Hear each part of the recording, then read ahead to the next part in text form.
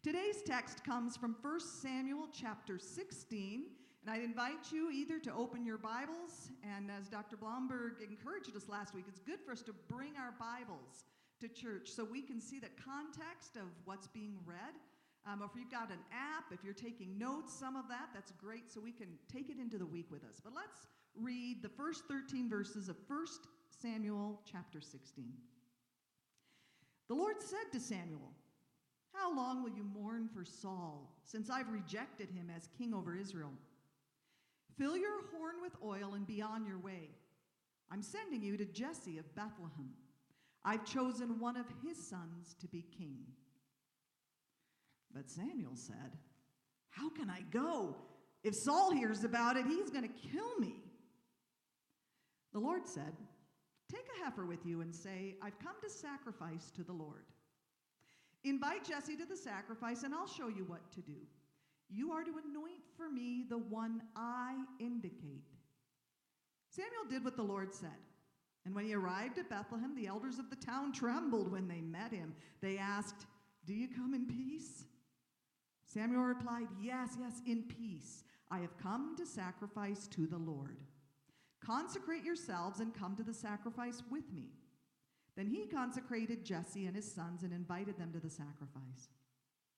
When they arrived, Samuel saw Eliab and thought, "Surely the Lord's anointed stands here before the Lord." But the Lord said to Samuel, "Do not consider his appearance or his height, for I have rejected him. The Lord does not look at the things people look at. People look at the outward appearance, but the Lord looks at the heart." Then Jesse called Abinadab and had him pass in front of Samuel. But Samuel said, "The Lord has not chosen this one either." Jesse then had Shammah pass by, but Samuel said, "Nor has the Lord chosen this one." Jesse had 7 of his sons pass before Samuel, but Samuel said to him, "The Lord has not chosen these."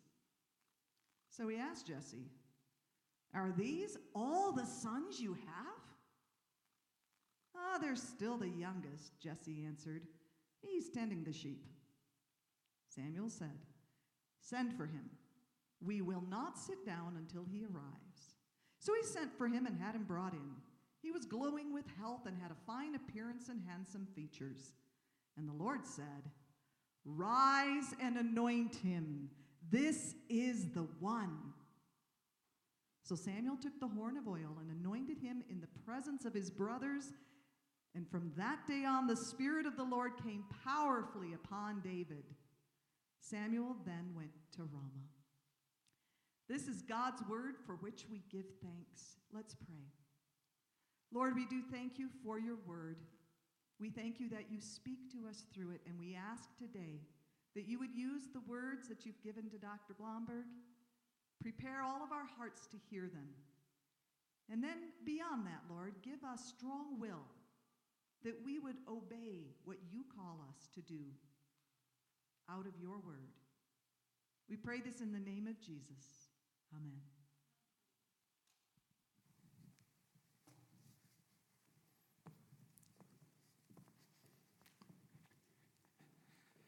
Thank you, Joy.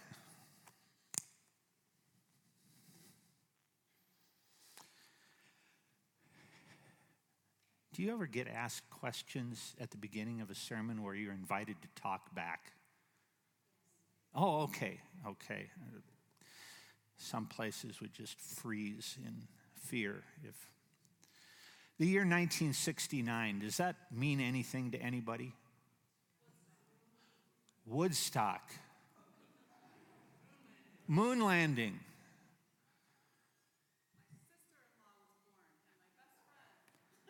Maybe somebody here was born in 1969. Those are all significant events. Anyone here living in northern Illinois in 1969? If you were, you might remember the moon landing.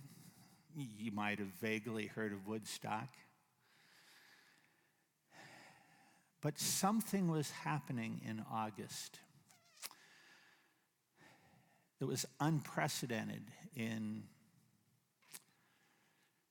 do the mental math, Craig, you can do this, 61 years. The Chicago Cubs had a 9.5 game lead for the National League pennant race, and an amazing team, and Northern Illinois was awash with optimism and enthusiasm until catastrophe struck. The Cubs lost 17 of their last 25 games. The New York Mets, with their later to be Hall of Fame pitcher Tom Seaver, went on a tear and won the division by 8 games. It was an unprecedented collapse. And it set in motion, off and on over the next decades, some similar, though never quite so dramatic, collapses. So that eventually the Chicago Cubs got the unofficial nickname, the Loveable Losers.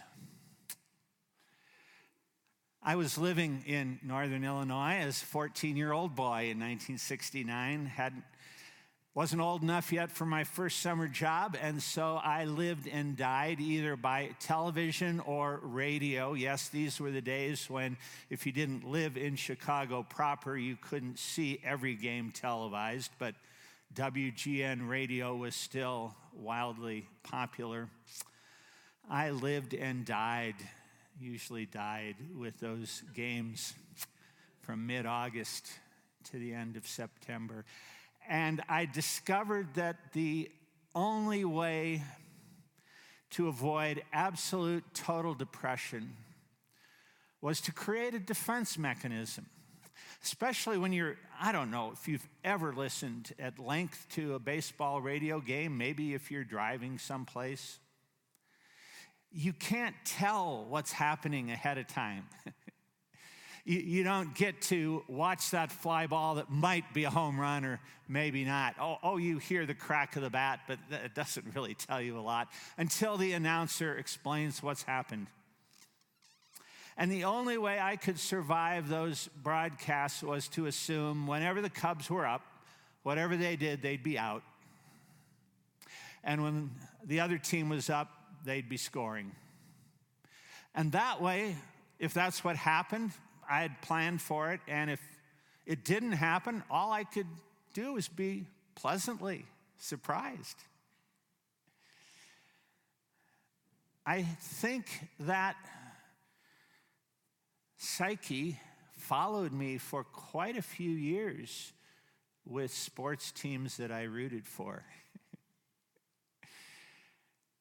I think that psyche followed me in some other areas of life where some people who are the eternal optimists would believe in God for big things, and the cynic standing on my one shoulder outshouted the optimist on my other shoulder and said, nah, it won't work.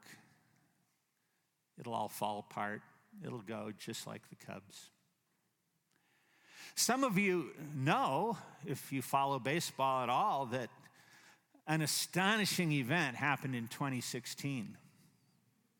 For the first time in 108 years, the longest period of time that any American professional sports team had ever gone without a championship, the Chicago Cubs won the World Series. I had despaired of thinking I could see that in my lifetime. So I had to start reevaluating my psyche. If God could do that with what in the cosmic scheme of things is still a pretty trivial event, how much more might he want to do great things with his people and his churches? I mentioned last week that when I grew up, I had neither the good looks nor the athletic abilities that made me one of the cool kids. I was a pretty good student, and that helped not make me one of the cool kids. And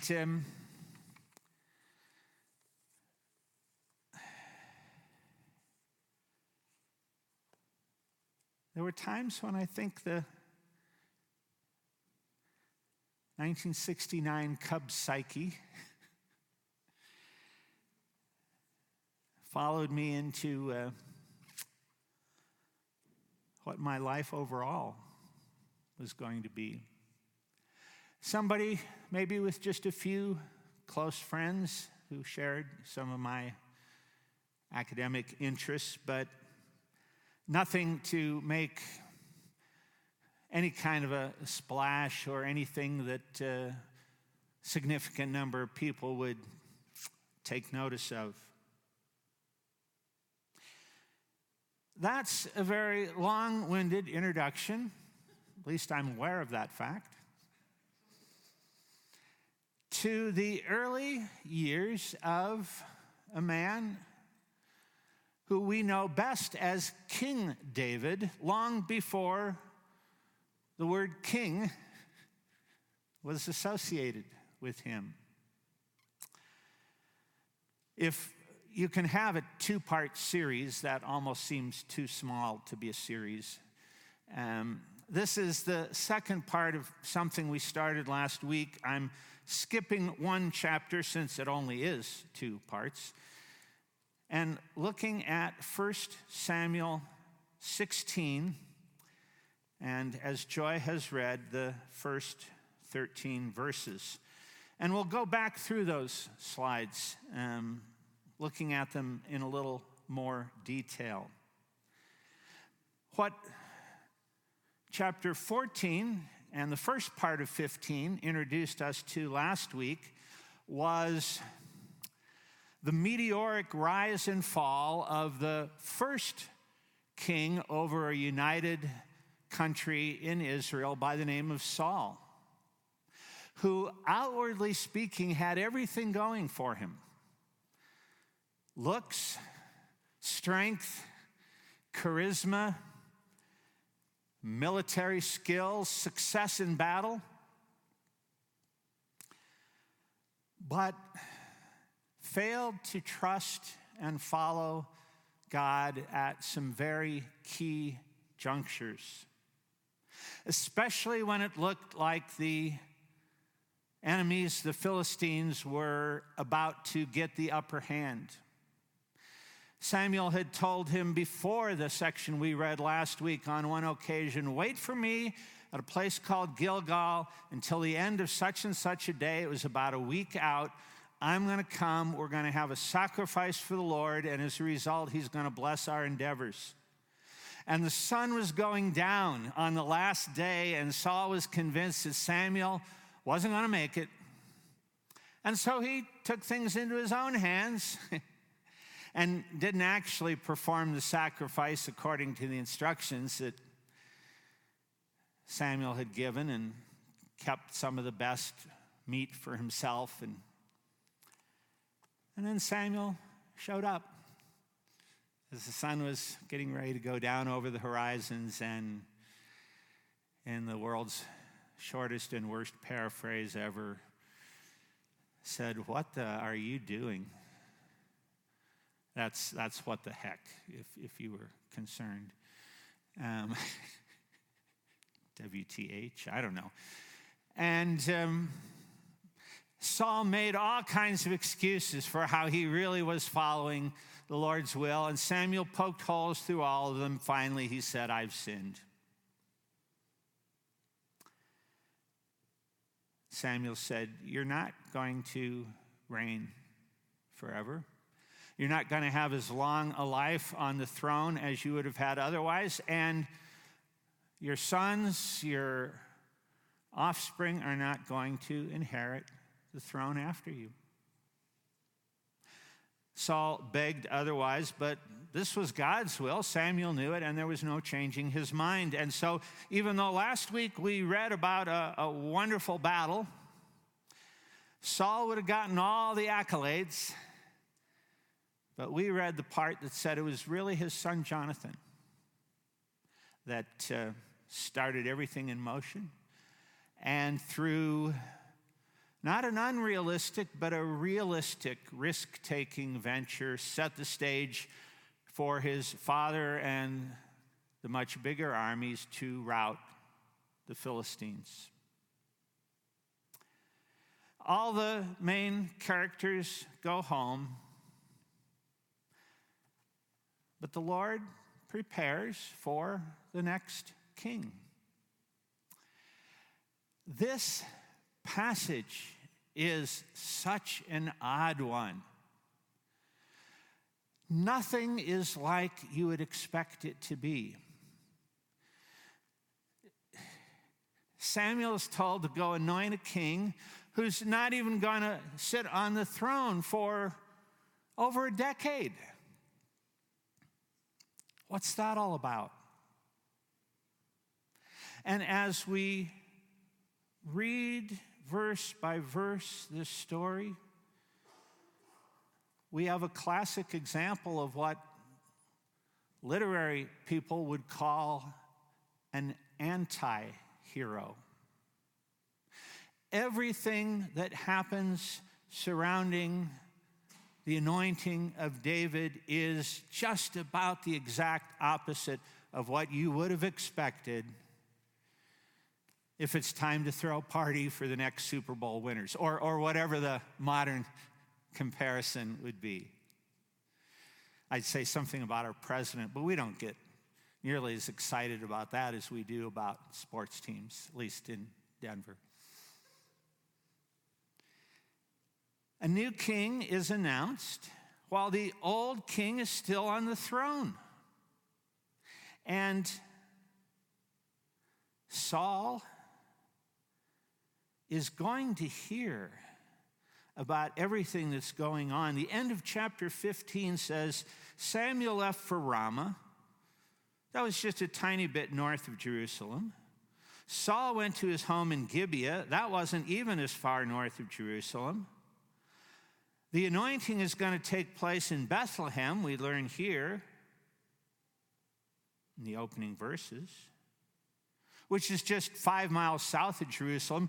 There's no way that, and these are small towns in those days, there's no way that Saul is going to go to Bethlehem. That Samuel is going to go to Bethlehem without Saul knowing about it. What's he going there for? In little towns, anybody grow up in a little town? Everybody knows everything about everybody, or thinks they do. The rumor mill is sometimes worse than the true news. So God tells Samuel, just go and say you're offering a sacrifice. Don't worry about Saul.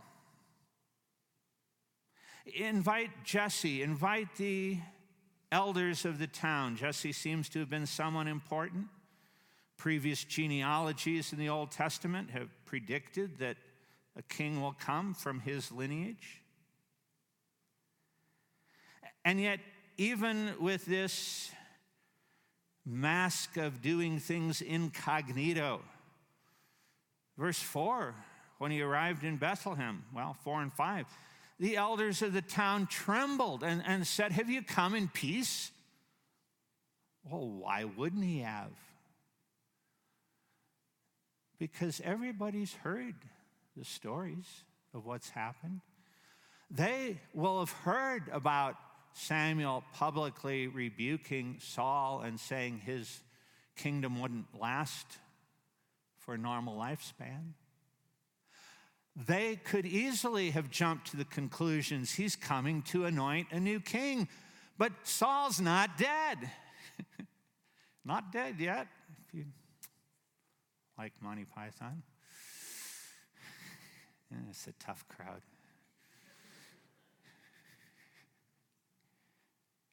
This is dangerous stuff. These are troubled waters. Yes, Samuel says, I've come in peace to offer a sacrifice to the Lord. Well, why would you do that? This wouldn't be for his own personal sins. There was the tabernacle in Jerusalem for that. Oh, maybe Samuel had heard that some crime had been committed in the area of Bethlehem. Maybe there was an unsolved murder and a sacrifice to plead for God's forgiveness corporately for the sins of the community out of whom such a person might have arisen. Maybe that would have triggered a sacrifice or some other calamity. Or maybe he was coming to announce a judgment on the community of some kind, but then plead for the Lord's mercy. Whatever it was, it didn't look good for Bethlehem. And so there's a fairly secret gathering.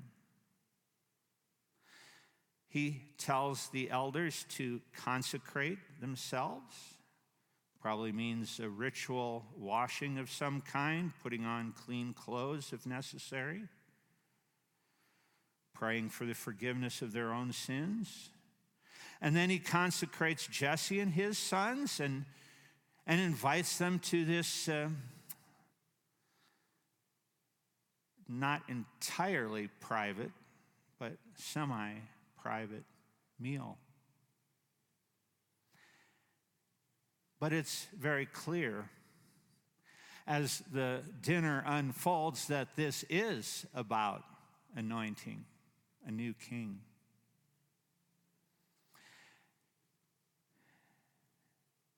I'm sure there's a good YouTube video out there. I should have looked for one. You can do that in your spare time. Spare time? What's that? Oh, okay. I imagine this string of young men beginning with the largest and most grown up and most muscular, maybe like Gaston in Beauty and the Beast. Keep trying to find cultural things somebody might relate to. And each of the subsequent sons in birth order, just a little less so, but all possible candidates for the throne.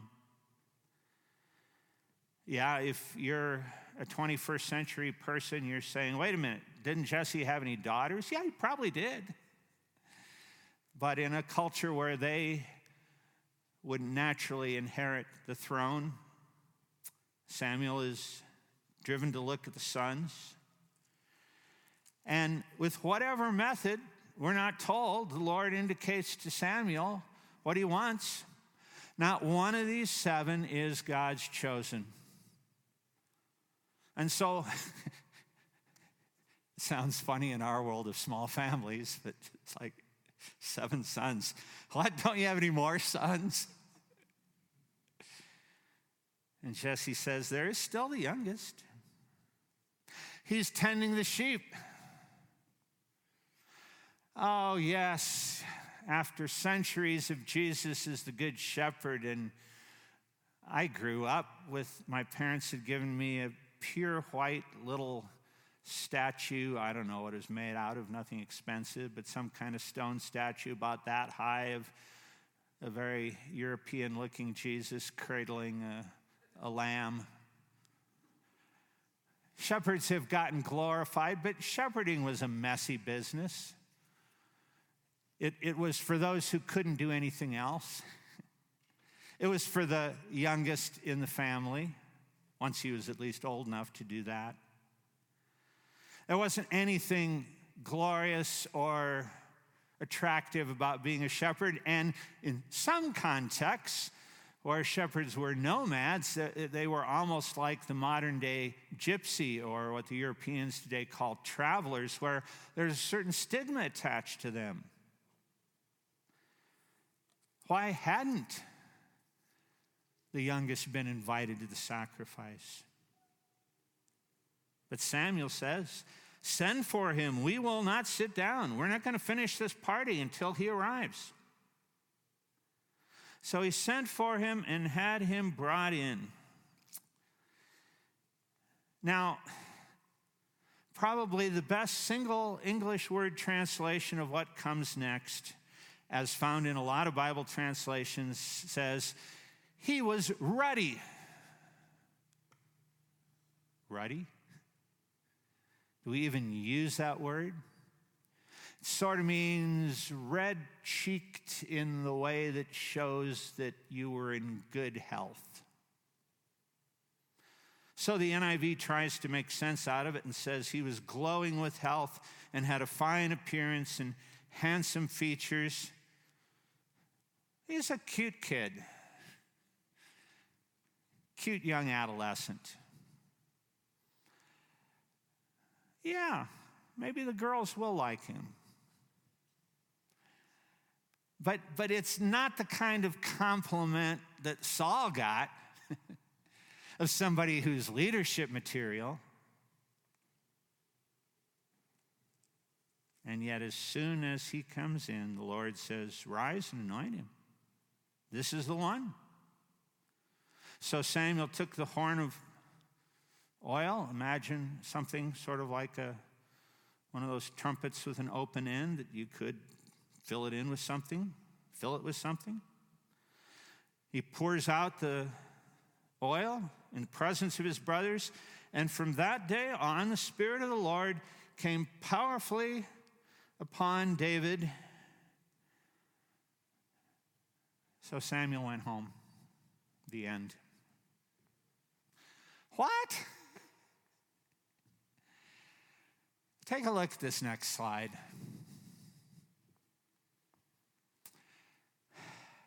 I submit to you that there are at least 10, count them.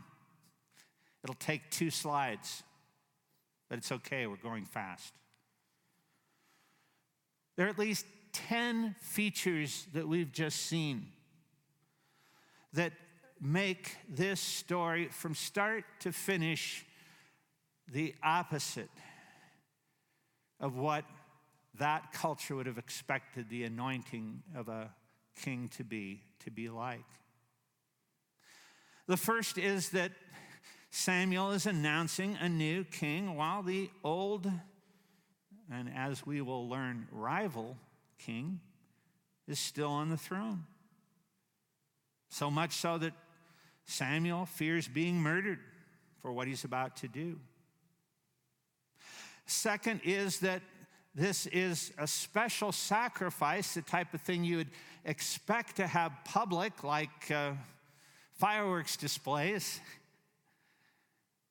But it's basically incognito, hidden from most of the people of Israel. And yet, nevertheless, and a third point, Bethlehem's elders are still terrified. Every scenario that they can think of that might bring Samuel to town to offer a sacrifice is not a good one. And so, fourthly, even the party, even the celebration, even the anointing service accompanying the sacrifice is carried on pretty much in secret. That's almost an oxymoron. Have you ever had a secret party? I mean, the way I know my neighbors are having a party is because I can see and hear it. If it's secret, it's not a party, is it? And then fifthly, Samuel, speaking on behalf of God, one by one, all the way up to 7, rejects the most obvious candidates. What's the key principle here? The Lord looks on the heart. Not all the externals that they and we so naturally gravitate to. Now the Broncos will be saved. They have Russell Wilson. Well, here's my Cub psyche coming back again. I think they're going to need more than that. But anyway, may I be proved wrong.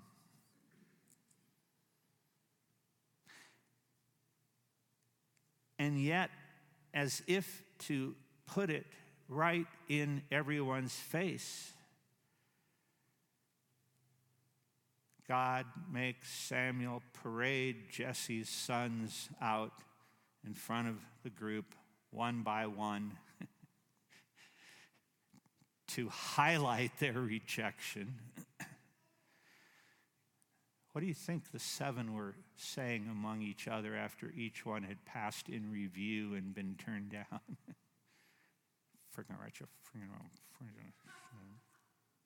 Thank you.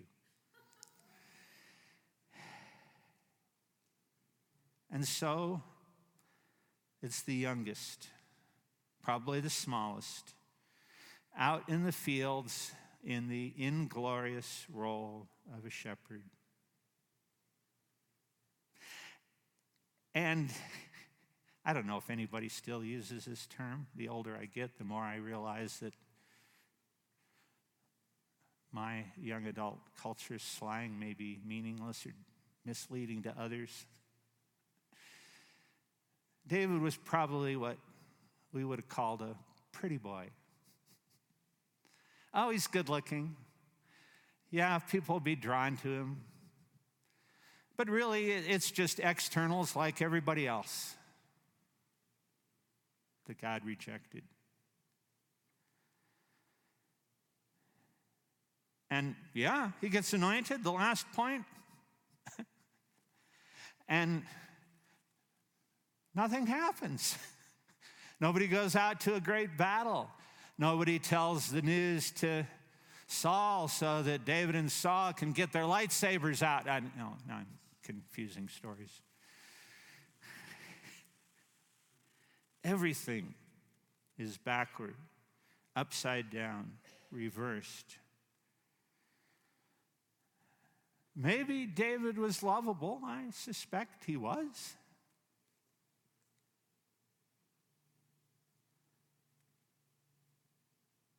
Glowing with health and a fine appearance and handsome features. But I think most people would have looked on him by the standards of that culture and said he was a lovable loser. So what do we do with that in the 21st century? What do we do with that in the 2020s? We're finally up to a decade that we know what to call. We never knew what to call the first 10 years. Are they the 2000s? But wouldn't that mean the whole century? And then do you say the 2010s or the 20-teens? I mean, now at least we know what to it's the 2020s. Just like my dad grew up in the 1920s, talked about it. I think we still have lovable losers. Some of them maybe don't even feel very lovable.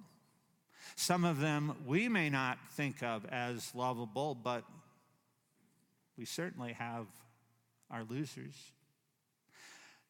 I believe that some of you have felt like losers. I have. And I suspect some of you have had experiences much worse than anything I've had in my life. I've never been mugged. I've never been robbed. I've obviously never been killed. I've, to my knowledge, never been cheated on, never been divorced, never been estranged from my parents, never been seriously persecuted for my faith, never been sexually assaulted or harassed like we keep learning so many. in our world have. I suspect some of you at times, maybe even now, have felt like losers, and whether you thought you were lovable or not, we need to remember that God loves every loser. We need to say thank you to each other, to everyone who has ever shown care and kindness and compassion to a loser. David's life eventually turned around. I told Anna I was going to make these points first, second, third, but it felt awkward, and she's following me. She's doing so good, so I'm just not going to be awkward. David's life eventually turned around, and the lovable loser became a lovable winner. Oh, not perfectly. Everybody, if they know anything about David, remembers his adultery with Bathsheba and sending Uriah off to the front lines, Bathsheba's husband, to be killed in battle. But hopefully anybody who remembers those also remembers Psalm 51, which is one of the most precious psalms we have out of all 150. That is David's heartfelt prayer of repentance. When I grew up in a liturgical church, it was something that formed part of our communion liturgy when we sang, "Create in me a clean heart, O God, and renew in me a right spirit." Opening lines of Psalm 51. And yet, even with all of that, there were people who rejected David and will reject us. But there's another part of my story that's more important for you to remember than the Cubs. Though, maybe if you remember that, it'll trigger your memory of the other part. The year I turned 16, not quite 2 years after the man in the moon paled in comparison to the Cubs' collapse, I found the Lord. I found Jesus. I found a group of kids my own age or a year or two older at my high school who, sadly, unlike any of the boys or girls my age at my fairly small church, acted, spoke, backed up their words with their lifestyle like they loved losers, including smart ones. Smart ones who sometimes were too quick to brag about it because they couldn't brag about anything else. And I discovered that Jesus is in the business of loving losers so that every loser is lovable. I learned that the cool kids really weren't as put together as they looked on the outside. I've learned that about the cool adults too. You know, those that look like they have it all together in Highlands Ranch and other upscale parts of the area. Oh, that's right, we're in Highlands Ranch.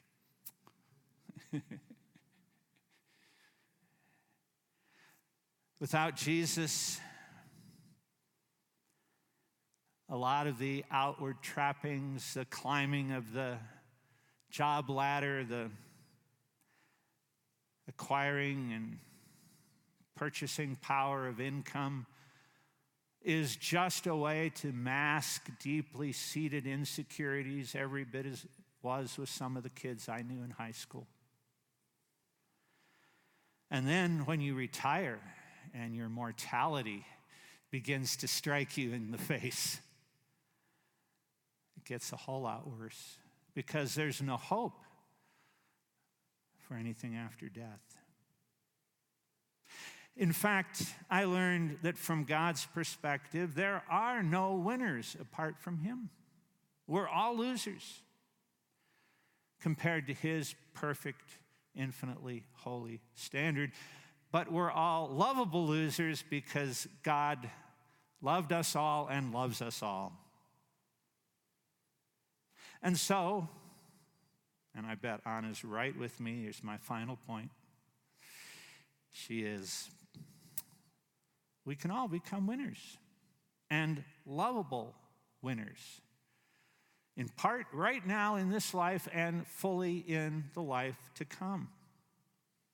And of all the people in the Old Testament who did not have the benefit of New Testament revelation, David, who take another message to demonstrate this, seems to have recognized that a little bit more than anybody else and appropriated it,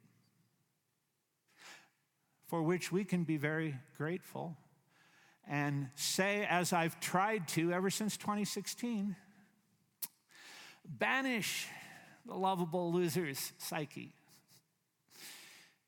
Not just for the Chicago Cubs.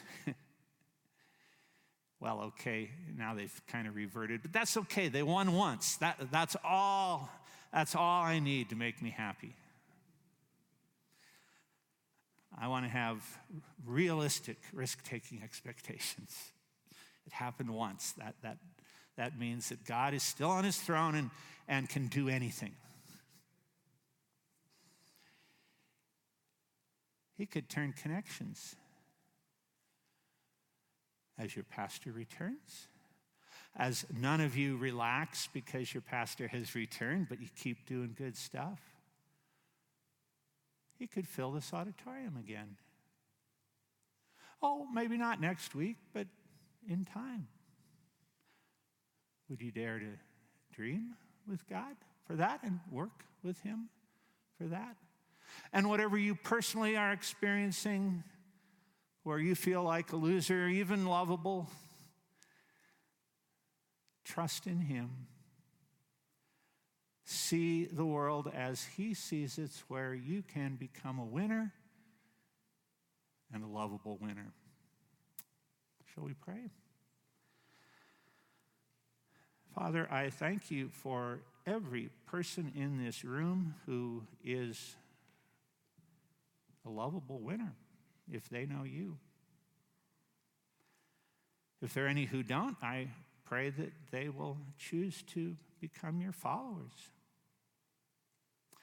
If there are any who do but still feel like losers, I pray that you will help them to see themselves as you do, no matter what they've done or been, as someone whose life can be amazingly pleasing to you.